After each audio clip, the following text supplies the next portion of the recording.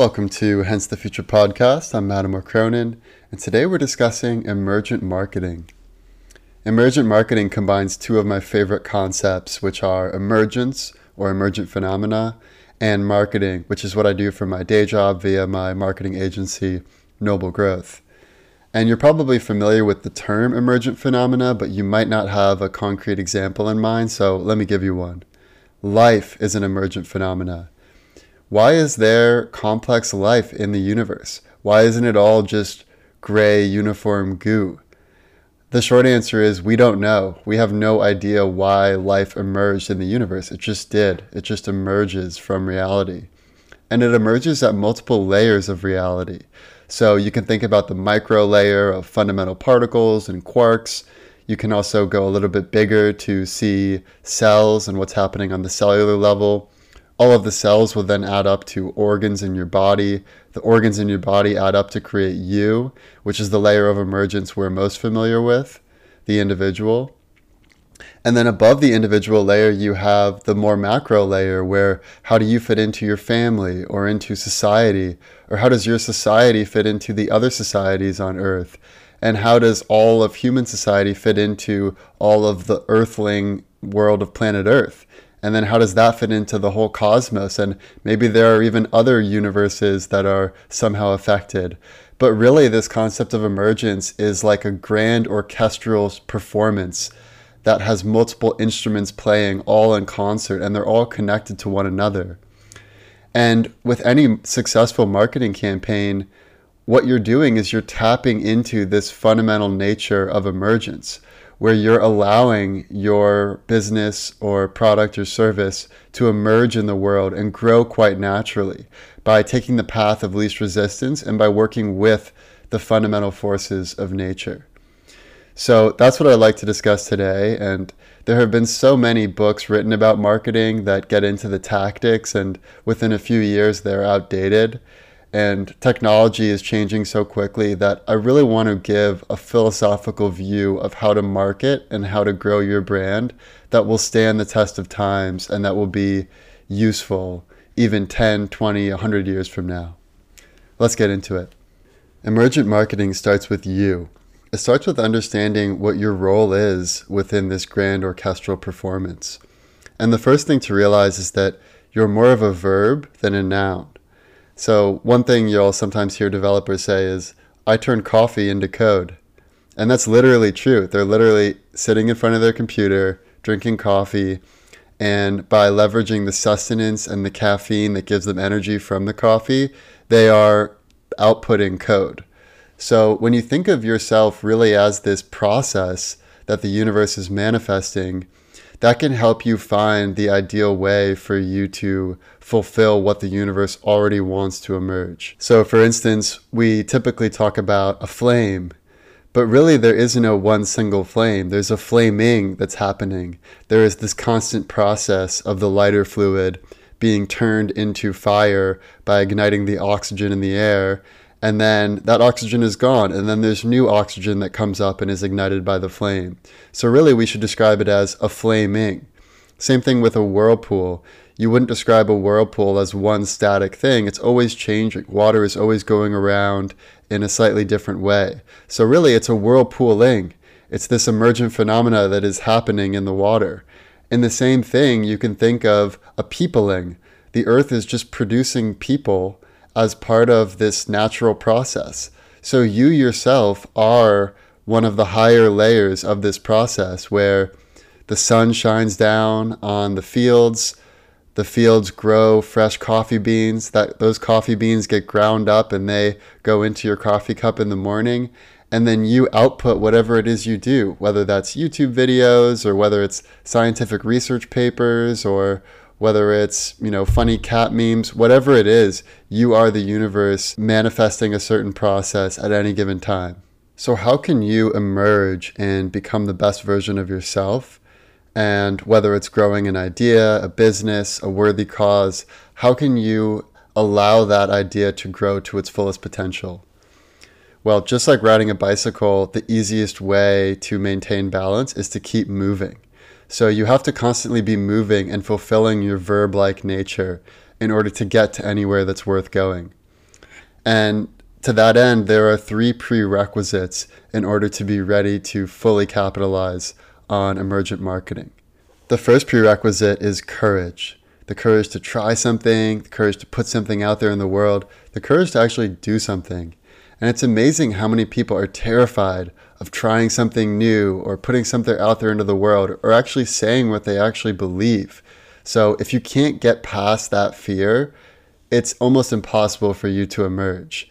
And Naval Ravikant has this quote where he says, "All the spoils in life go to the adventurous types." And it makes sense. If you're not willing to make calculated risks that have potentially huge upside returns, you're never going to get those huge upside returns. When you see the people that really change things, that really make a dent in the universe, these are people that went out on a limb and tried something before everyone else already knew it would work. The people that tend to win big are people like entrepreneurs, venture capitalists, inventors, creators, people who are willing to put themselves out there. So the first step in emergent marketing is to have courage. We only live once in this life. We may live more times. I'm not going to get into that, but as far as we know, all we have is the time we have here on Earth. So why not shoot for the fences? Why not take some big shots on goal? The worst that can happen is you file for bankruptcy, and even then you can have multiple additional chances to make it big.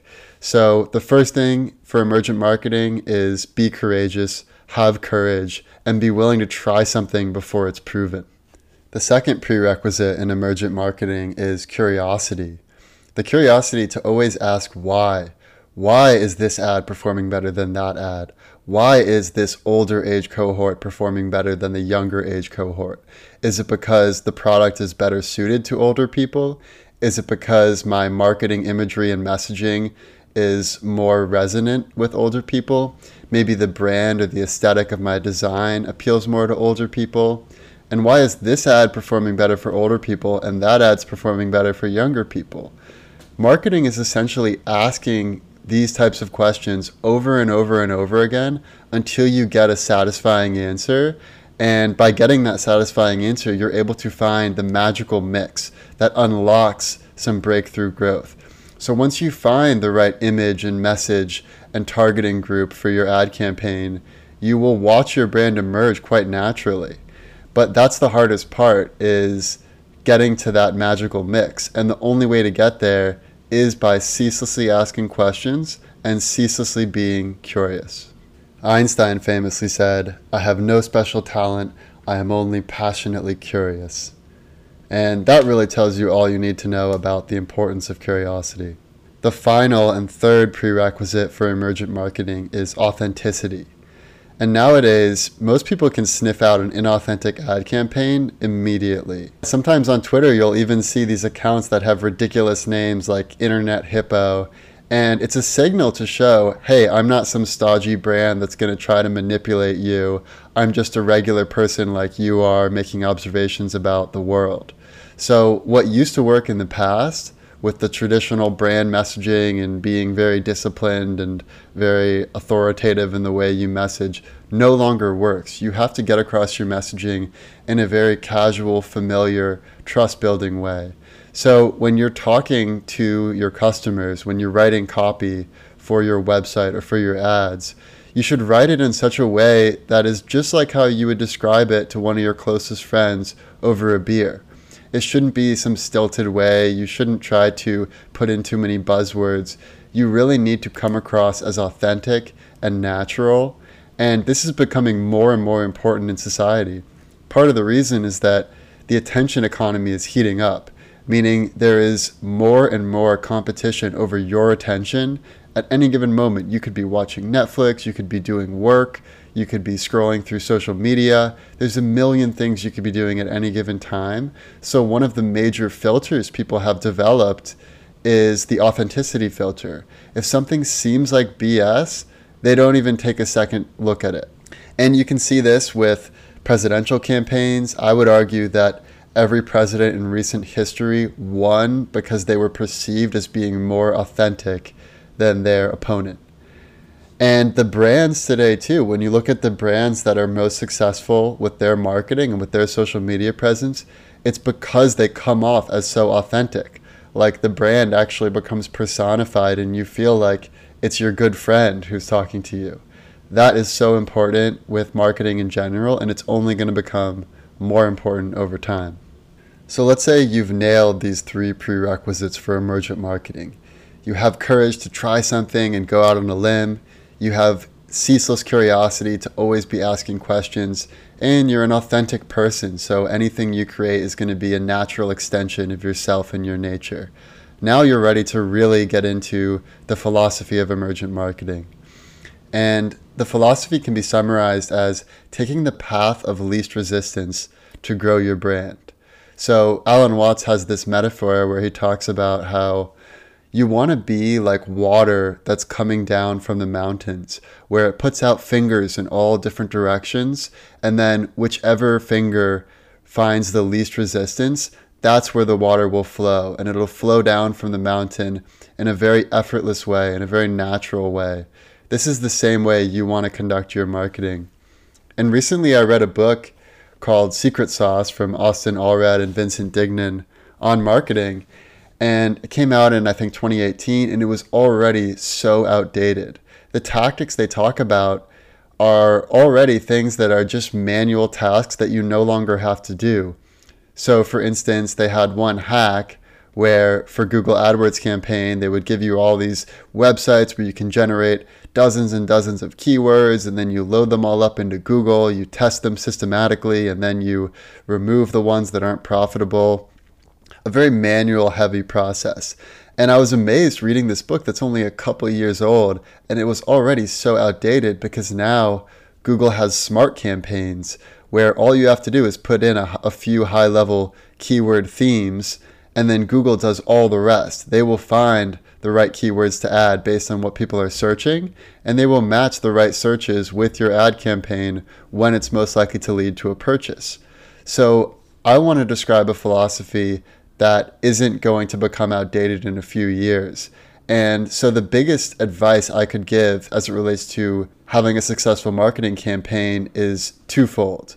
One is really understanding what is the uniquely human value that you bring to the table. In other words, what is the last thing that machines will be able to automate as far as what you do as a marketer? And second, how can you leverage AI so that you're actually surfing this wave of technological progress and innovation to reach new horizons rather than being crushed by the wave of change and being essentially left in the dust? And obviously it's impossible to know how good Facebook's AI or Google's AI will be 20 years from now, and whether Facebook or Google will even exist 20 years from now, who knows? But what we can know is that AI is going to continue to get better and better, and human beings are always going to be good at what human beings are best at. And that's not going to change because human nature isn't going to change in the next 20 years or even the next million years. So let's first start with the human aspect, what you bring to the table as a human marketer. I would say the core expertise you have as a human is understanding what humans want, understanding the why of human existence. So why does someone pay $50,000 a year for college when you could get most of the information online? Why does someone try to get a, quote, good job even if they don't love it? Why does someone feel compelled to raise a family? Why do anything in life? Why not just sit in bed all day and never leave your room? These are all questions that you as a human are an expert at, even if you don't realize you're an expert at that yet. So understanding the whys that drive people is the most value you can bring to the table as the human part of the cybernetic collective. And normally the why will boil down to some fundamental human need that really gets at the root of cognition and fulfillment. So, for instance, you might have the need to feel safe, secure, and protected. In that case, the Allstate logo with the hands that so caringly hold you and the tagline of "You're in good hands" would be a great way to get across and to fill that innate need to feel safe and protected. In a similar way, you might have the innate need to feel attractive to the other sex because that is deeply rooted in your desire to survive and procreate, like the selfish gene that Richard Dawkins talks about. In that sense, you might show an ad with an image of a woman's face where she looks very confident and beautiful and she has red lips, and it's got L'Oreal's tagline that says, "Because you're worth it." Or you might feel the need to always be improving and always be leveling up and be a slightly better version of yourself today than you were yesterday. In that case, showing the Nike swoosh, which looks like a check mark, and having the "Just Do It" tagline can really activate your competitive spirit. That's why most of the A/B tests I'll run initially for a client are to figure out what's the most persuasive why. What are the real reasons that people want to buy this product? So you'll come up with some ideas of, I think it fulfills this human need or that human need, and then you create imagery and copy that portrays the value proposition of that need that's being fulfilled. So the why part is what's most important for you as a human marketer. The next most important part is the who and also the how. So who is this product for? And for that, I would think about the people you know in your own life, and that will help you come up with buyer personas. So even if you're not the type of person that this product is for, you probably know someone who's perfect for that product. Think about how the world looks through their eyes and through their lens, and that will help you get empathy for the customer so that you can really understand the innate human desires and who this product is for. The how is also important because while you've sold them on the why, this is the need that will be fulfilled, you have to describe how that will actually get fulfilled. How does your product do what it's promising it will do? So oftentimes a video, a how it works video will be really important for this stage. And then finally the what. What is your actual value proposition? What's being offered? What's the price point? What's the return and shipping policy? What is the overall proposition that you're offering to me? And how closely does that align with the reality of the product once it actually arrives in my home and I open up the box? That also is important. So as a marketer, you should think about this in this level of hierarchy. The why, that's most important. The how and the who are next most important. And then finally, the what, the actual value proposition, is the next most important. So that's the human side at a very high level. Now let's talk about the AI side. How do you leverage AI so that you can really ride this wave of technological progress so that you benefit from all of these changes that are going on in technology and marketing, rather than just be crushed by the weight of this wave of change and be totally left in the boneyards? The most important part with any AI system is setting up the value function. What is the AI optimizing toward? And it's interesting because in the past, it used to not be as effective to optimize for your real goal. So let's say your real goal is driving purchases on your website. You actually want to sell your product. In the past, the AI systems weren't that good at optimizing toward that goal because they needed more data. So you were better off optimizing for maximum impressions or maximum link clicks or maximum website visits or maybe add to carts. But it wasn't as effective to really optimize for your real goal, which is purchases or subscribers or whatever that may be. Now, as AI is getting better and better, you are better off optimizing for what's called your North Star metric, which is the one metric you can't bullshit your way around. The one metric that if that metric does well, it means your whole business is doing well. So a big part of the AI component is setting things up properly initially. So making sure you have pixel tracking or API tracking for whatever your final conversion is, and then setting that as the goal for your channel, whether that's Facebook, Google, Instagram, whatever it may be. And the other important thing with AI is really consider the process and the journey that the customer will go through from the first time they hear about your brand to when they actually do what you want, which is purchasing or subscribing or whatever it may be. So let's give an example to bring this to life. Let's say your company is a surfboard company, and one day the customer is scrolling through their Instagram. They see this ad for this new surfboard. It purports to be the most versatile surfboard ever, and that it will really help you level up your surfing abilities. And because you just moved to LA and you're someone who's been trying to improve their surfing skills, this catches your attention. And so you bookmark the post, but you're not ready to buy, so you just keep scrolling, and that's pretty much all you do. Later that week, you then see a video that actually shows people on this surfboard having an amazing time, doing some incredible cutbacks. And it also shows how the board is made, so you can really see the quality of the materials in there. This time you might be curious enough to actually click and go to their website and see what the price is, what the descriptions are, what the reviews are. Maybe you even get as far as adding to cart, but because it's a little bit expensive, you don't buy right then.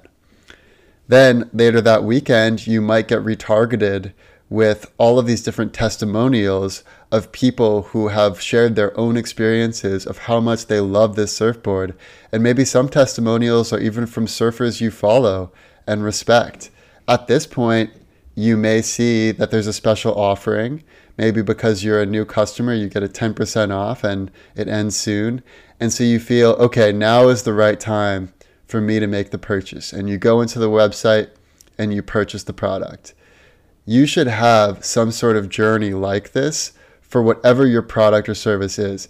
Even if you're a creator and you make YouTube videos, you should have a sense of what is the beginning and the end of the entire journey for someone who has never heard about you initially to where they're a diehard fan. What does that journey look like? And mapping that out and then allowing the AI to optimize for your end goal and having a prospecting campaign to drive awareness and a retargeting campaign to drive consideration and conversions. That is the most important thing for you to set up with the AI system after the objective function has also been set up. Another important thing to keep in mind is that there's often one killer feature or one unique element that will allow your product to really emerge and really have success. So I like to think of this as a wormhole where you can allow this idea to emerge rapidly and just fill this vast void. And when you think about, for Netflix, that initial wormhole was delivering DVDs. And that really filled a need in the market, even if people didn't realize they had that need before. That allowed Netflix to grow into this massive company that it is today. For Tesla, it was having an electric car that was so high performance and so aesthetically awesome that it made environmental consciousness cool. For Snapchat, it was being able to send images and videos that disappeared, so you didn't have to worry about, is this image or video good enough for me to post on my feed? And there are any number of examples of these, but with any product, you should really think, what is the one killer feature that makes my product different and will allow it to emerge so that it really fills a real need? So for the surfboard example, it might be that it's super durable and everyone who's been breaking all their boards and spending money getting ding repairs and their fins fixed, now that they can rely on a board that will not break, that may be the killer thing that drives word of mouth awareness and really allows your ad campaigns to scale and be profitable. So only through curious testing, disciplined analysis, and innate understanding of human nature will you be able to find this wormhole. But the great thing is that as long as you keep testing and keep optimizing and keep riding that bicycle to maintain your balance, you will eventually emerge. Now let's get into the future scenarios. Let's talk about the worst case scenario. Worst case scenario. The worst case scenario is that you are paralyzed by fear, you don't trust your own instincts, and you constantly need validation from others. I see people fall into this trap all the time, and what you need to realize is that there are no adults in the room. Everyone is just trying to figure it out, just like you are. So don't feel like you have imposter syndrome or that who are you to create some invention or really change something in the world. You have as much of an ability to make a change in the world as anyone else. And especially if you're able to tap into trends and forces that are already at play, you really can create something that emerges and makes a big difference in the universe. And of course, it's always good to seek advice from others, but at the end of the day, you have to decide how you want to live your life. The other mistake I see people make all the time is not being willing to try something new and being really afraid when they finally do try something new. So if you cut off an ad campaign right after you launched it because you're afraid and you're second guessing it, or right after you launch some new app builds, you second guess it and you want to keep developing before you've actually gotten learnings of how users are behaving, that is a mistake. You should always be willing to stick to your guns and have an unbiased approach, have a learning mindset. So even if you fail, you're still learning something valuable. So in the end, it's helping you to achieve your final goal. It's like Thomas Edison, after he failed hundreds of times trying to make a light bulb, when he was asked about his failure, he said, "I haven't failed, I just found thousands of ways that it won't work." And so if you can take that approach and you always move forward and have balance, that's the best approach to emerge. Let's talk about the best case scenario. Best case scenario. The best case scenario for emergent marketing is what's called in the Zen practice effortless doing, which is when your marketing efforts feel so natural that it feels completely effortless. When you're in a flow state, you see the data, you act immediately. You don't even really have to think about what to do. It just comes off so naturally. You're almost like a jujitsu master who really, when you think about a whirlpool, it's not frantic and anxious about, oh, what am I supposed to do? Should I be swirling in this direction or that direction? It just emerges as this natural phenomenon. So if you can try to be like that whirlpool and just work in an effortless way where you're tapping into what people want through the data, and then you're putting out an improved version of your marketing campaigns based on those learnings, that is the best approach. And if you can also offload everything that's not uniquely valuable about your human nature and your human observations, and you offload that to AI, then you'll be able to scale far beyond you were ever able to before, or any human was able to before in history. It's so amazing how much you can do as one person nowadays. I mean, my marketing agency, I have some people I work with, but really it's just me. And I've got lots of clients that are having amazing success. And it's because I have set up a system that leverages all of this technology. So I just focus on what I'm really good at, and the rest is all automated. A lot of the reports are automated, the optimizations are automated. So much is done by the Facebook and Google systems and all these other systems, Microsoft systems, that I can just focus on what's unique about me, which is understanding human behavior and creating a better value proposition that really does improve the world. One of the most exciting trends that's happening right now is this decentralization of work. So before coronavirus, it was all about these big companies where you had to come into the office and they had all these employees and you just do one set of tasks. So you're kind of this cog in a big machine. But now, post-COVID, everyone's working from home, which means they don't have someone looking over their shoulder all the time. They've got more bandwidth to do other stuff. And because technology is multiplying how much one person is able to do, when you multiply these effects about all these people that have more time and the technology is getting better and better, our ability collectively to change the world is getting greater than has ever been possible in the past. So when you think about the future and how much good we can create, how many interesting discoveries we can make, all the explorations we can do, whether it's through archaeology with a history of Earth or whether it's through space travel, there are so many possibilities when we consider what would happen if every person was able to emerge and really fulfill their full potential. Let's talk about the most likely scenario. Most likely scenario.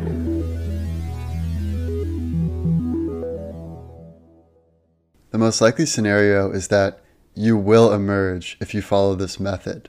So as long as you're courageous to always try new things, you're curious where you're always asking that next question, and you're authentically yourself and you tap into what you desire and what human beings desire at any given time, you will emerge.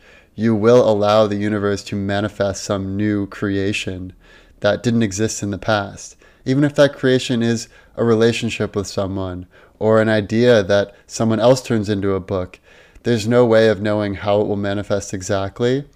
But as long as you follow this method and like riding the bicycle, you keep moving and you keep trying new things and you have this learning mindset, you will create some incredible changes in the world.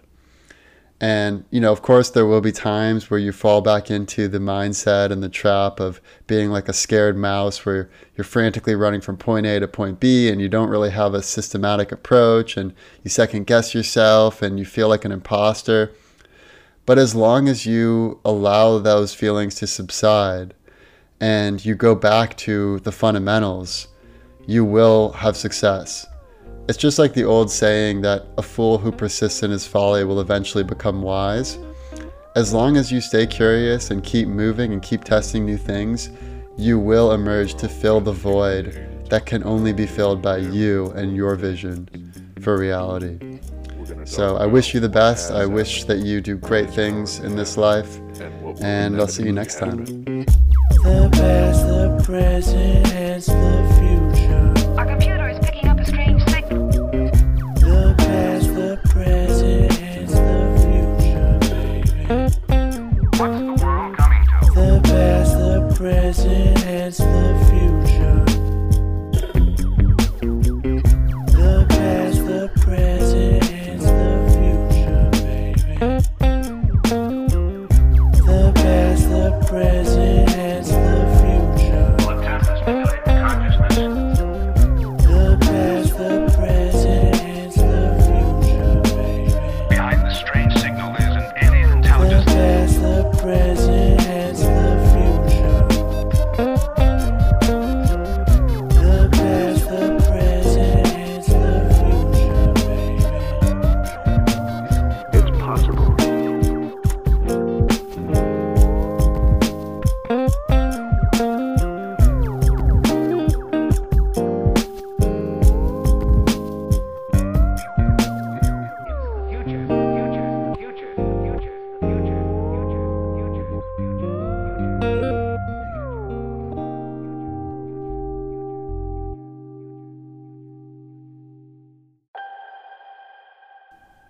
If you enjoy thinking about the future as much as we do, we invite you to join the HTF community.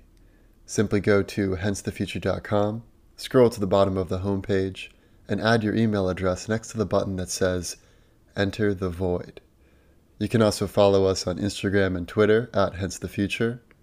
And, most importantly, we encourage you to please rate and review the show in Apple Podcasts if you haven't done so already. Our team reads and appreciates every single review. Thank you again for listening to today's episode and for staying curious, and we'll see you next week.